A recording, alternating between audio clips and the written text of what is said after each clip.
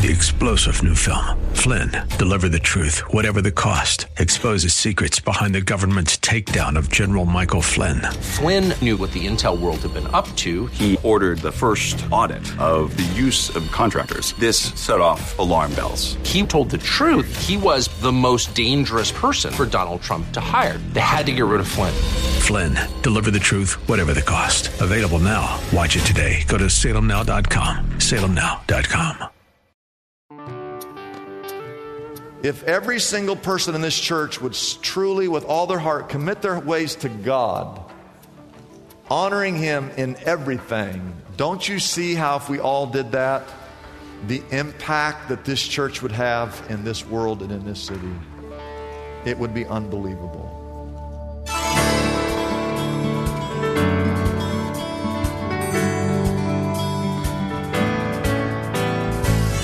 Hello again and welcome as we lift up Jesus with Pastor Dudley Rutherford. I'm Kyle Welch.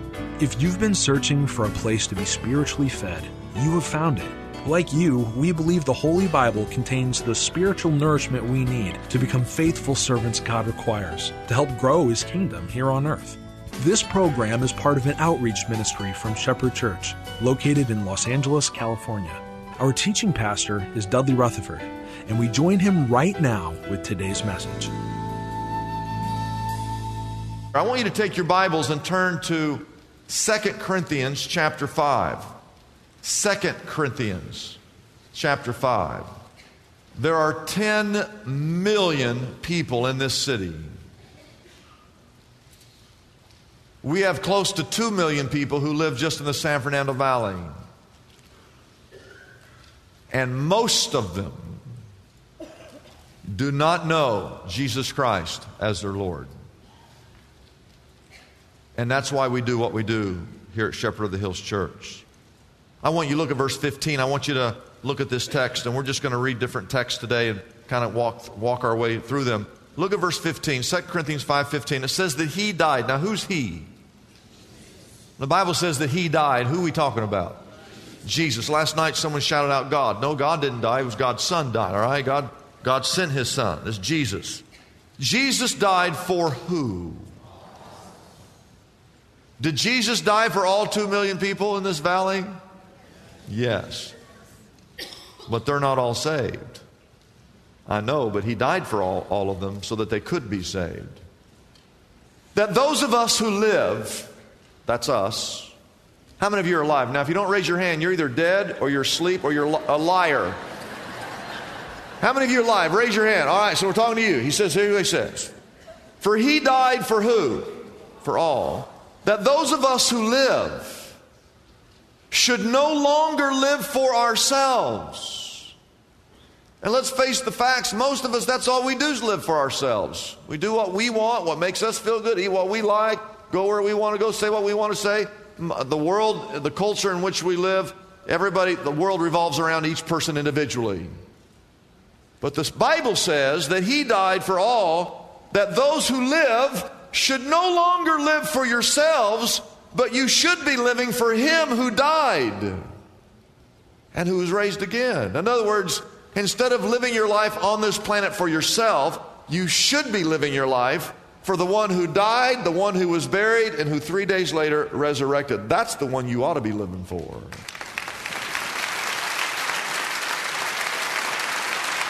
Now look at verse 17. Verse 17, therefore, if anyone is in Christ, that means you're a Christian, all right? You're one of the ones who believe. Therefore, if anyone is in Christ, he's a new creation. The old has gone and the new has come. I love it whenever we baptize. I don't know if you've ever had the privilege of baptizing someone, but you get ready to lower them.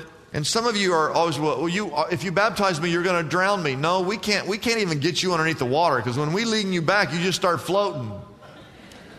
You ever notice that? The body floats. When we lean you down, we actually have to push you to get you underneath. Some of you got to push extra hard to get you underneath.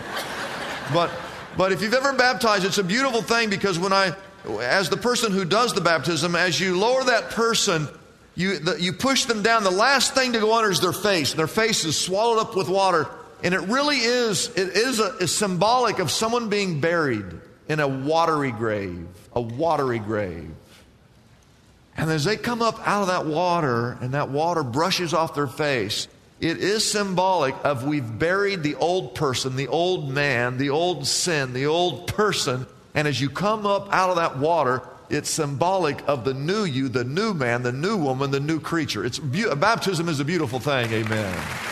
Now, look at verse 18. All of this salvation is from God, who reconciled us to himself through Christ. There is no salvation other than the work of Christ and what he did upon the cross.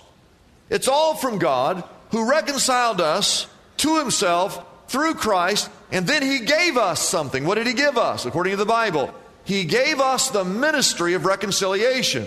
Verse 19. That God was reconciling the world to himself in Christ, not counting men's sins against them. You ought to say hallelujah to that. The fact that God is not going to hold your sins against you because of what Christ did on that cross. Can you say hallelujah again? And then it says, and he has committed to us. Not that he suggests to us. No, he has committed to us the message of reconciliation. Now I want you to know, as your pastor, I have made a vow to Almighty God. And the Bible makes it clear, before I tell you the vow, you should never make a vow and not fulfill your vow. Especially if you ever make a vow to God. You should never break that vow. And the vow that I, as your pastor, made to God was that as long as he gives me time on this earth, that I will spend the rest of my days on this earth, as long as I shall live. I will do everything in my power to simply help men and women be introduced to Jesus Christ so that they might be saved.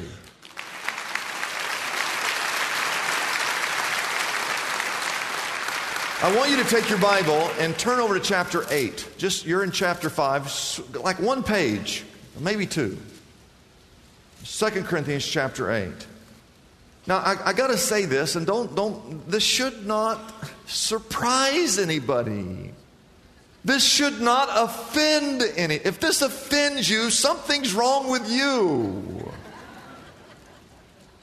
It just makes sense. It's just common sense that those who come to this church, those who love the Lord, those who love the work of God, that church is supported by the people who attend that church, the people who give of their time, give of their talent, and give of their treasure. That's how the church is supported. Because if you don't support the church, who else is going to support the church? Nobody. That's how God builds the church. I want to show you some scriptures here. I want to read this text, and we're going to just kind of read through it. That's all. But look at verse 1, 2 Corinthians 8, verse 1. Brothers, we want you to know about the grace that God has given the Macedonian churches. Everybody see, you see the word church? The word church is in the Bible. There it is. All right? It's not a man-made, it's there. And the Greek word for church means assembly. The church is not a building. The church is an assembly of people. And from the Bible days till today, there are churches all around the world, people who assemble together. It's a gathering of people. This text is writing, Paul is writing to the church at Corinth, but he's telling the Corinthians about the churches up north where Paul traveled and planted all these churches. And so he's telling the church at Corinth, hey, I want to tell you about the churches up there in Macedonia. Now look at verse 2. Out of the most severe trial. Now we've all got problems. Raise your hand if you got some problem. You got something going on. Okay, we all got problems. But these folks, the Macedonians, they had severe trials. But somehow they had joy in the midst of their trials. And they had this poverty, not a little poverty. The Bible says they had extreme poverty. And I got to say this, there's no one here living in poverty. No one here is living in poverty. You all have cell phones. You all got to church somehow. You're all wearing clothes, praise God. And you're all going to eat. How many of you planning on eating sometime today? Okay, you're not living in poverty. Out of extreme poverty, the Bible says something welled up within them. In spite of their circumstances, they were welled up in rich generosity. So I want you to write that down. They knew poverty, but in spite of that extreme trial, that extreme suffering, somehow God enabled them to give generously. Look at verse 3. For I testify that they, not you Corinthians, the Macedonians, okay? I testify that they gave as much as they were able and even beyond their ability. Write that down, number 3. They gave beyond their ability. Look at verse 4. Entirely on their own. This almost makes me laugh. They urgently pleaded with us for the privilege of sharing in this service to God. Write those two things down. Entirely on their own. They didn't have to be pushed. They didn't have to be prodded. They didn't have to be asked. They begged us. Can you imagine someone coming to Pastor Dudley, I would like to give, please, I'm begging you. I want to give this offering. Okay. Now my question is this, what is the difference between the Macedonian churches and our church? How come no one's up here begging to give? The answer is in point 6, write this down. They first had given themselves. Before they'd given anything else, this was a church that was full of people who had given themselves first and foremost to God. It says in verse 5, they did not do as we expected, but they gave themselves first to the Lord and then to us in keeping with God's will. What was God's will? God's will is that people would get saved. Paul was traveling the world planting these churches and trying to let the entire world hear the gospel, and the Macedonian church had committed themselves to God, and they had committed themselves to the work of God. Now look at verse 7. Verse 7 says, but you, just as you excel in everything, you excel in your faith. This church excelled in their speech. This church excelled in their earnestness. They excelled in their love for us. Paul writes, see that you also excel in this thing called grace of giving. So number 7, write this down. They excelled in everything. It's a good test for us. Do you excel in your faith? Do you excel in your knowledge? Do you excel in your earnestness? Do you excel in your love for the work of God? Do you excel in this thing called the grace of giving? Do you excel in that? Now look at verse 8. He says, I love this verse. I am not commanding you. All right, no one has to, you don't have to do anything. This should all come from your heart. You should never do anything ever where you feel like you're being forced to do something. He says, I am not commanding you, but I do want to test the sincerity of your love by comparing it with the earnestness of, I want to see what's, you say you love the church. I want to see what's in your heart. So write this down. It was a test of their love. Those people up there, out of extreme poverty, the Bible says severe trial, they had all kinds of problems. They could have said, God, we're serving you, yet we have all these problems in our life. I thought if I served you, I wouldn't have any problems. No, even in the midst of severe trials, they were still supporting the work of God because they understood. They understood. I'm going to show you what they understood. Let's keep reading, okay? Because verse 9 is the secret. Verse 9 is the reason that rich generosity swelled up. Verse 9 is the reason that they gave beyond their ability. Verse 9 is the reason why they excelled in everything. Verse 9 is the reason why they passed the test. Look at verse 9. It says that they knew what Jesus had done for them. You can write that down. They knew what Jesus had done for them. Oh, I love this verse. Don't lose us on this verse.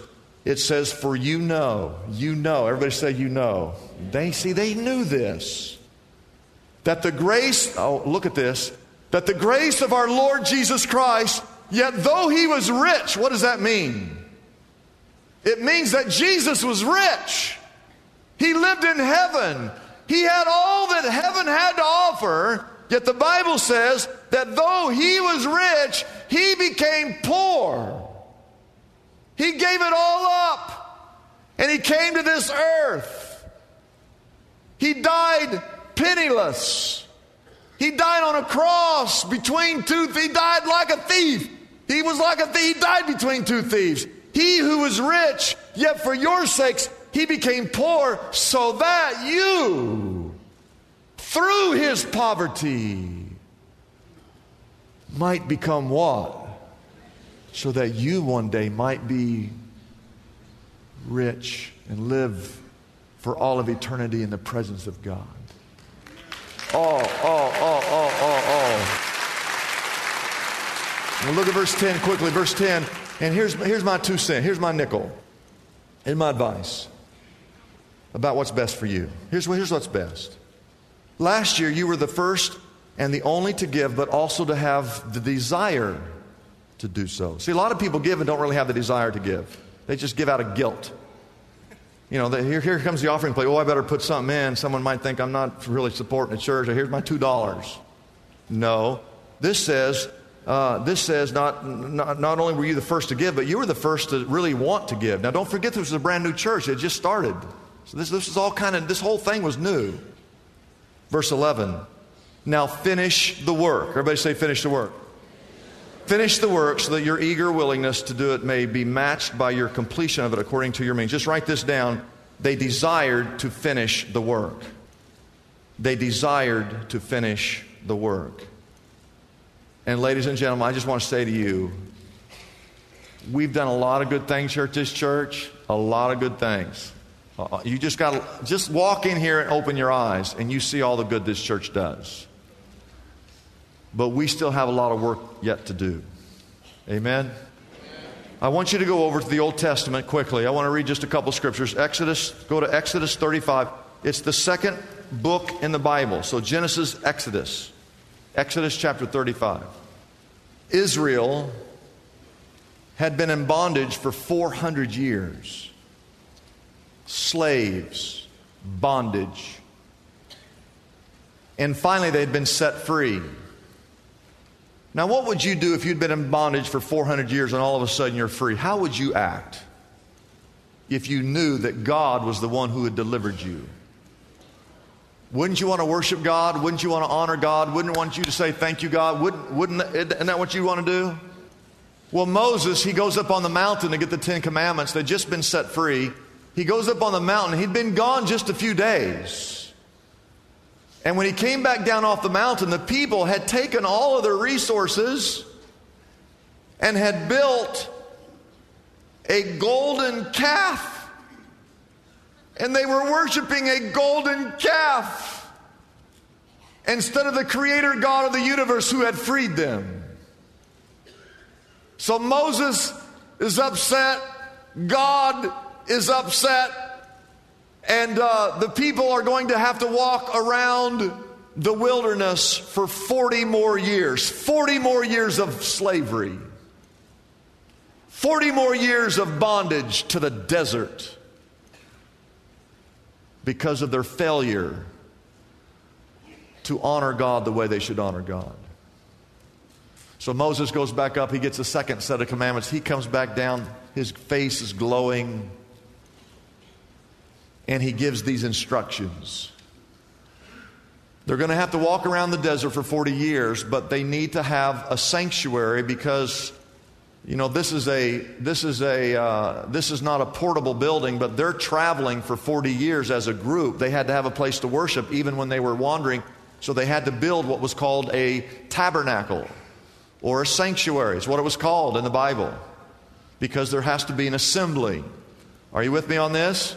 So here's how the story goes in verse 35, chapter 35, verse 4. Moses said to the whole Israelite community, "This is what the Lord has commanded. From what you have, take an offering for the Lord. Everyone who's willing is to bring to the Lord an offering of gold, silver, bronze." Verse 6, blue, purple, scarlet yarn, fine linen, goat hair. I guess people had hair they could give it, amen? And a whole bunch of things. Now look at verse 21. Go all the way to verse 21. The Bible says, "And everyone who was willing and whose heart," what? "Whose heart moved them, came and brought an offering to the Lord for the work of the tent of meeting, for its service, and for all the sacred garments." So write those two things down. They were willing and their hearts moved them. Now go over to chapter 36, verse 3. It says that they received from Moses all the offerings the Israelites had brought to carry out the work of constructing the what? The sanctuary. And the people continued to bring free will offerings morning after morning. So write those two things down. Morning after morning after morning after morning after morning, they brought free will offering. Now nothing is free. Anytime someone says, "I'm going to give you this is free," somebody paid for it. Nothing is free. All right? Verse 4. So all the skilled workers who were doing the work on the sanctuary, they left. Now there's always a bad deal when the construction stops. But it says that all the skilled workers who were doing all the work on the sanctuary left what they were doing, and they came to Moses and they said, "Moses, the people are bringing more than enough for doing the work the Lord commanded to be done." So I want you to write that down. More than enough. Write that down. More than enough. Last two verses. Then Moses gave an order, and they sent this word throughout the camp: "No man and no woman is to make anything else as an offering for the sanctuary." No mas, no more. And so the people, this is in the Bible, the people were restrained from bringing more, verse 7, because what they had already had was more than enough to do all the work, praise God. I want you to write that down. That last phrase, the people had to be restrained. I just want to ask you this question. Do you think it will ever happen when I step out here and I say to you, "We have all the money for the new worship facility, please, no more"? And people come up and going, "Oh no, Pastor, please, I want to be a part, I want to be a part, here it is." And I go, no, we have to, the ushers, we have to hold you back. Do you think that will ever happen? I do. If one thing happens, and that is, if every single person in this church would simply dedicate their entire heart to following God. You see, back to that text, all that stuff happened because the people were honoring God.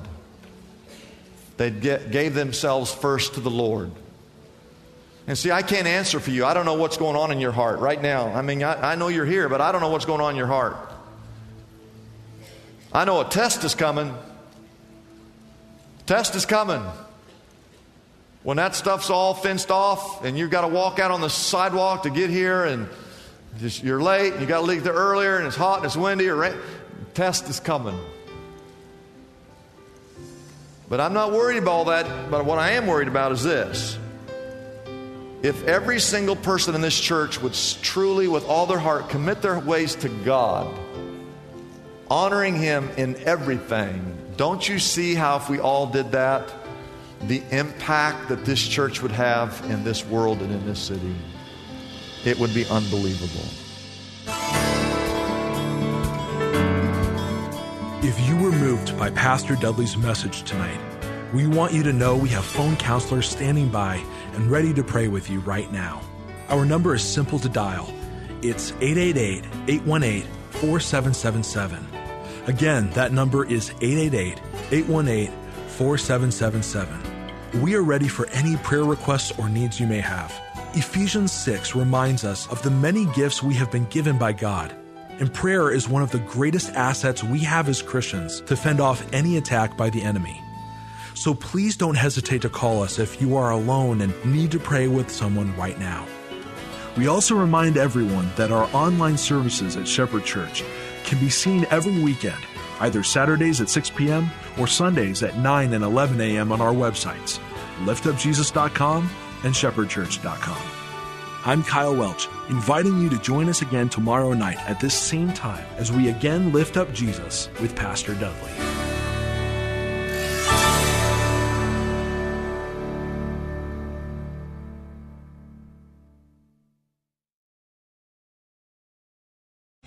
Three-star General Michael J. Flynn, head of the Pentagon Intelligence Agency, knew all the government's dirty secrets. He was one of the most respected generals in the military. Flynn knew what the intel world had been up to. He understood its funding. He ordered the first audit of the use of contractors. This set off alarm bells. The explosive new documentary, Flynn, Deliver the Truth, Whatever the Cost, uncovers the facts behind this scandal. Flynn told the truth. He was the most dangerous person for Donald Trump to hire. I find out the worst enemy that I'm going to face in my life is right here in America. They took my assessment and they wanted me to change it. And I was like, I'm not changing it. They had to get rid of Flynn. With in-depth interviews, archival footage, and never-before-seen personal records of the man behind the headlines. I just felt like I was drowning. Flynn, Deliver the Truth, Whatever the Cost. Available now. Watch it today. Go to salemnow.com. salemnow.com.